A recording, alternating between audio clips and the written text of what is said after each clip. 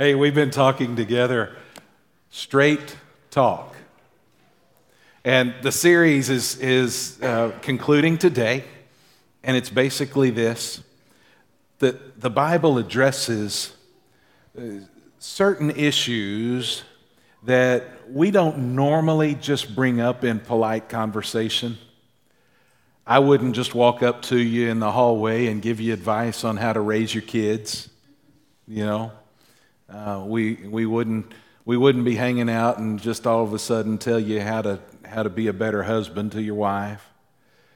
There are times when we intentionally have to have those conversations, but it's not just something we normally talk about. So this is straight talk.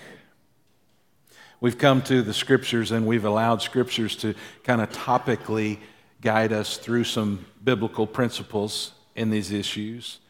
This morning, I want us to conclude our Straight Talk series with some straight talk about church membership. Straight talk about church membership. And the reason I want us to have this conversation is because church is not just another organization or civic club. You know, we're all a part of a lot of different groups. If you were to write down all the groups and organizations you were a part of, you could come up with quite a little list, I'm sure. But church is not like any of those other organizations. It is unique. It is something that is not paralleled, really, because it's not really an organization. It is the body of Christ. It is more like an organism. It's a living entity. And I want us to take a few minutes to see if we can wrap our brains around that concept. So to help us with that, I want to show you in Scripture, I'm going to show you 4 images of the church. And then we'll talk about some implications of each of those images. All right? Let's start with the first one is the body of Christ. If you have your copy of Scripture with you, we're in 1 Corinthians chapter 12, and we're going to begin at verse 12. We, as the church, are the body of Christ. So often we hear phrases in Scripture that we become familiar with, even to the point that we kind of only think of them poetically. But some of those phrases are really quite literal. When it says that we are the body of Christ, he's not just saying here's a nice spiritual concept, a poetic understanding. We are quite literally the physical dwelling of Jesus Christ in the world today. We are the hands and feet of Jesus today. When he came the first time, he came in the form of man. He was Jesus of Nazareth. He walked around in a body of a physical human being. Well, then he ascended to the Father, and the Holy Spirit came. And now we're taught that the Holy Spirit fills the lives of believers. And so now Jesus is within us. We are, as the church, we are the physical presence of Jesus in the world today. Let's look at that. We're in 1 Corinthians chapter 12, beginning at verse 12. For just as the body is one and has many members, and all the members of the body, though many, are one body, so it is with Christ. The reminder is that the body is just one body, but it's made up of very different members. The finger is nothing like the eye, right? And the ear is nothing like the elbow. They're very different, singular purpose, and yet together they make one body. You and I are not the same. Matter of fact, some of y'all are really different. We are different members, and yet Christ has brought us together into one body. I think we could even argue that it is our differences that strengthen the body. It is the fact that we are not all one big eyeball that makes the body function so well. That's Paul's point as we continue. Verse 13, for in one Spirit we were all baptized into one body. Jews, Greeks, slaves, free, black, white, brown, etc. Old, young, etc. Rich, poor, English speaking, non-English speaking. In one Spirit we were all baptized into one body, Jews or Greeks, slaves or free, and all were made to drink of one Spirit. To drink of the Spirit is a phrase that means to take in. When you became a believer, if you are a Christian, if you have accepted Christ as the Lord and Savior of your life, then when you did that, the Holy Spirit filled you. It was as if you drank Him in. And when that happened, you became a part of this bigger body that houses the Spirit. Verse 14, for the body does not consist of one member, but of many.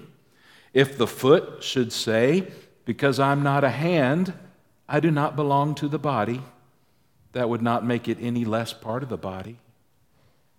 The foot looks at the hand, and it says, hand, you get to do everything. You pick up stuff. You help the body eat. You drive. You do everything. And as a foot, I don't do anything. I just stand and stink. And the foot starts to feel bad. I'm not a hand. And Paul says, believer, just because you're not the hand doesn't mean that you're not an important part of the body. Are feet important? Ask a man who has none. Paul says, if the foot should say, because I'm not a hand, I don't belong, it doesn't make him any less part of the body. Verse 16, if the ear should say, because I'm not an eye, I don't belong, that would not make it any less a part of the body. Because I can't sing, because I can't preach, because I can't teach, because I'm shy, I'm not a part of the body.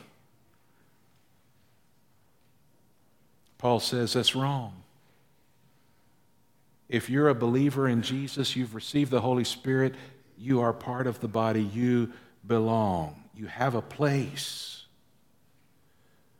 Verse 17, if the whole body were an eye, where would be the sense of hearing? If the whole body were an ear, where would be the sense of smell? But as it is, God arranged the members in the body, each one of them as He chose. If all were a single member, where would the body be? As it is, there are many parts, yet one body. The eye cannot say to the hand, I have no need of you, nor again the head to the feet, I have no need of you. On the contrary, the parts of the body that seem to be weaker are indispensable. And on those parts of the body that we think less honorable, we bestow the greater honor, and our unpresentable parts are treated with greater modesty.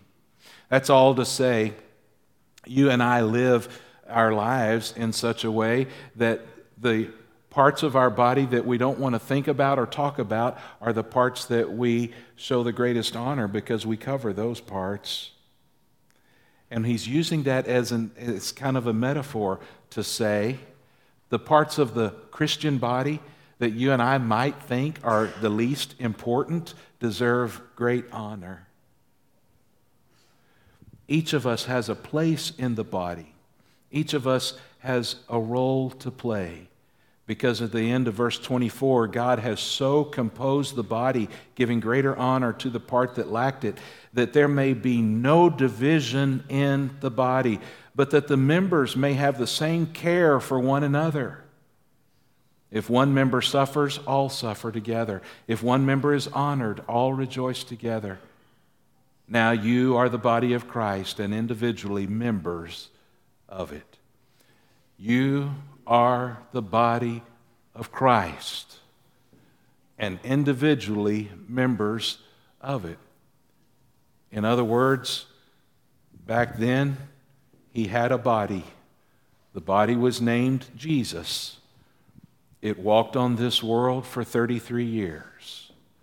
Now, you are the dwelling place, the body of Jesus Christ. See, that's why the church is not just another group to be a part of. It's not just another organization. You don't just sign up or show up. If you are a believer, you've been placed into the body of Christ with a specific place and a specific purpose. And did you notice how he stressed there toward the end? He said, because you're one body, you want to practice that unity and you want to take care of each other. I think it was verse 25, that let there be no division in the body, but that the members may have the same care for one another. That's kind of what's behind our membership class. In our membership class, we want to help you find your spot in the body.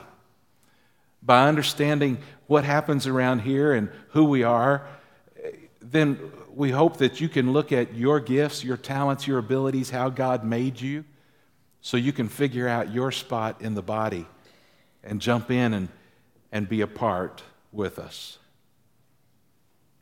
In 1 Corinthians chapter 1 and verse 10, Paul addressed that unity.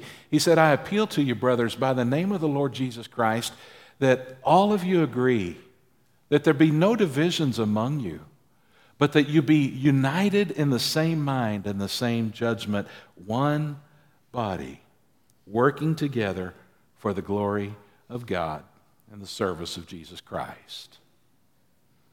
The second image that we find in Scripture of the church is the family of God.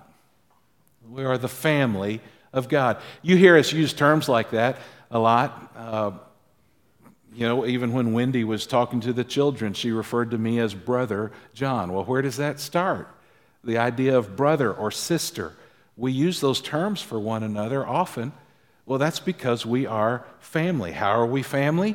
Because we all got the same dad. If you have accepted Christ, if you're a believer, that means that you have been adopted into God's family. And if He is your father, then you and I are siblings. We're family. In Romans chapter 8 at verse 14, we read, all who are led by the Spirit of God are sons of God. For you did not receive the spirit of slavery to fall back into fear, but you received the spirit of adoption. You received the spirit of adoption. When the Holy Spirit came into your life, He did that to demonstrate to you, to prove to you that you have been adopted into God's heavenly family. You did not receive the spirit of slavery to fall back into fear. You've received the spirit of adoption as sons, by whom we cry, Abba, Father. What is Abba? Well, it's the Aramaic term that is a very personal term. Instead of just father, Abba is more like daddy. You can call the one who created everything, the only Almighty One. You can refer to Him as Dad. If you have accepted Christ, you're in an amazing family. And we can refer to Him and think of Him as our own Dad. The Spirit Himself bears witness with our spirit that we are children of God. So understand, the church is not just a club that you join. It is the body very literally the body of Christ, and it is a family. It's the family of God. Galatians chapter 6 at verse 10 says, "So then, as we have opportunity, let us do good to everyone, and especially to those who are of the household of faith." See how he refers to the church? We're family. We're a household. That's why, as we talk about church membership, that's why it's so important that we understand you're not just joining a club. You're joining a family. That's vitally important because family stays together. Family works together. Family cares for one another. That is the idea behind our life groups, by the way. When you come to Sunday morning, we're able to worship together. Corporate worship is a powerful experience, and it's a part of who we are as God's people. But we don't connect well in corporate worship. Where we connect as family, those relationships get built and strengthened. That happens in life group. That happens when we are gathered together with 8 or 10 or maybe 12 people in a room, and we're talking together, we're sharing life together, we're perhaps eating a meal together, we're taking care of each other. We know when each other is suffering, and we suffer along with them. We know when one another is celebrating, and we celebrate with them. If you've not yet found a life group, I want to encourage you to do that, because I'm convinced that that's where church happens. Corporate worship is one small part of church life. Church happens when we're family, and we see that in a life group. If you'd like to be a part of the next membership class that we talked about a moment ago, or if you'd like to find a life group, if you just go to our website, one of the drop-down menus is Get Involved. If you click on that, you'll see a way that you can register for the membership class. You'll also see a way that you could register for a life group, just to kind of send us a flag to say, "Hey, I'm looking for one. Can you help me find one?" It's all right there on the website.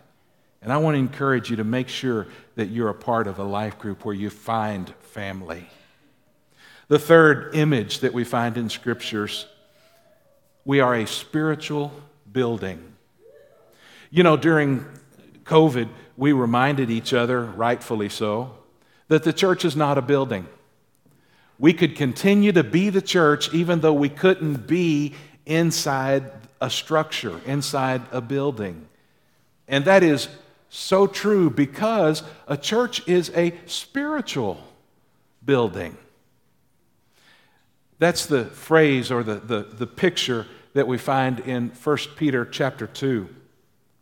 1 Peter chapter 2, verse 4. Look at this imagery.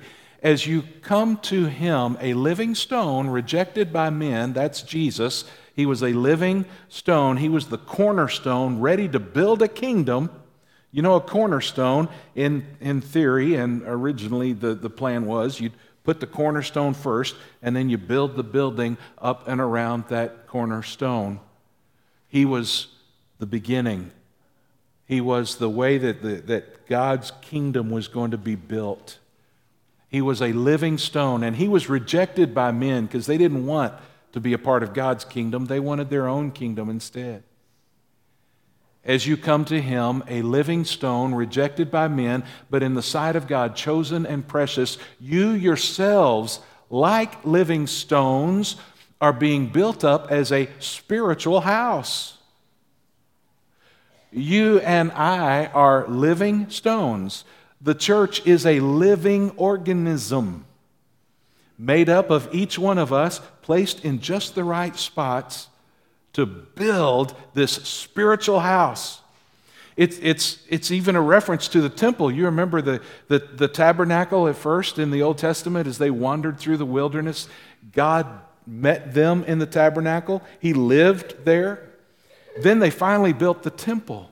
The temple was literally his house. That's where he met them, his living room, if you will. Well, now his dwelling place is his people. The church is that temple. The church is the spiritual house in which He dwells. He says that you're being built up as a spiritual house to a holy priesthood to offer spiritual sacrifices acceptable to God through Jesus. That's what you do in a temple. Spiritual sacrifices. We are living stones put together in just the right place and just the right order, and we together are able to make living sacrifices for Him. So as a stone, it would be helpful to know where you fit in the building. Every living stone has a spot to be a part of that building. If you haven't found your spot yet, I've got a couple of ideas for you. In the pew rack in front of you, you'll see a volunteer card. If you look over that volunteer card, you might very well find a little spot that fits your calling, your personality, your gifts. If you check that out, return that card to us in the offering plate in the foyer. Somebody will be in touch with you, and we'll help you plug in where you could serve in that way. I've even got another idea for you. Very soon, our nominating committee is going to begin building committees for next year. We've got to start that process really early, and we're going to start soon. Maybe there's a committee on which you could serve, where that would find your spot. As a living stone, you'd find where you plug in to the spiritual building. Well, what are the committees and what do they do? I got you. In the foyer as you leave, there are 2 stacks of papers. Those stacks are committee descriptions. I want to encourage you to grab one of those, look over what the committees do, find one that seems like a good fit for you. If you're a member, we can't elect you if you're not a member, but if you're a member, look over those committees, find a spot, let us know that you want to serve in that spot, and let's see if that'll work out for everybody. See if we can find you a spot to plug in. We are a spiritual building. Each living stone has its place. Finally, we are a nation of priests. The 4th image, we are a nation of priests. Notice that. Usually we think of ministers and lay people. Ministers do what needs to be done to keep things running and minister to the lay people. The problem with that idea is it's not biblical. Biblically, in the church, we all are ministers one to another and to the world around us. Biblically, the guy who gets paid is here to equip the saints for doing the ministry. That's what the Bible says. Every member is a minister. We are a nation of priests. 1 Peter chapter 2 at verse 9. But you are a chosen race, a royal priesthood, a holy nation, a people for His own possession, that you may proclaim the excellencies of Him who called you out of darkness into His marvelous light. You are a chosen race, royal priesthood, holy nation. You have been gifted, if you're a believer, if you're a Christian, you have been gifted, equipped, prepared to serve. You are a minister if you're a believer. Straight talk about church membership. As we think about who we are, we remember we are the body of Christ, the family of God, a spiritual building, and we are ourselves priests. So this is not a country club or a social gathering. This is a place to plug in and get busy serving the Lord who deserves everything we have to give Him. Lord Jesus, help us that we might be that kind of church.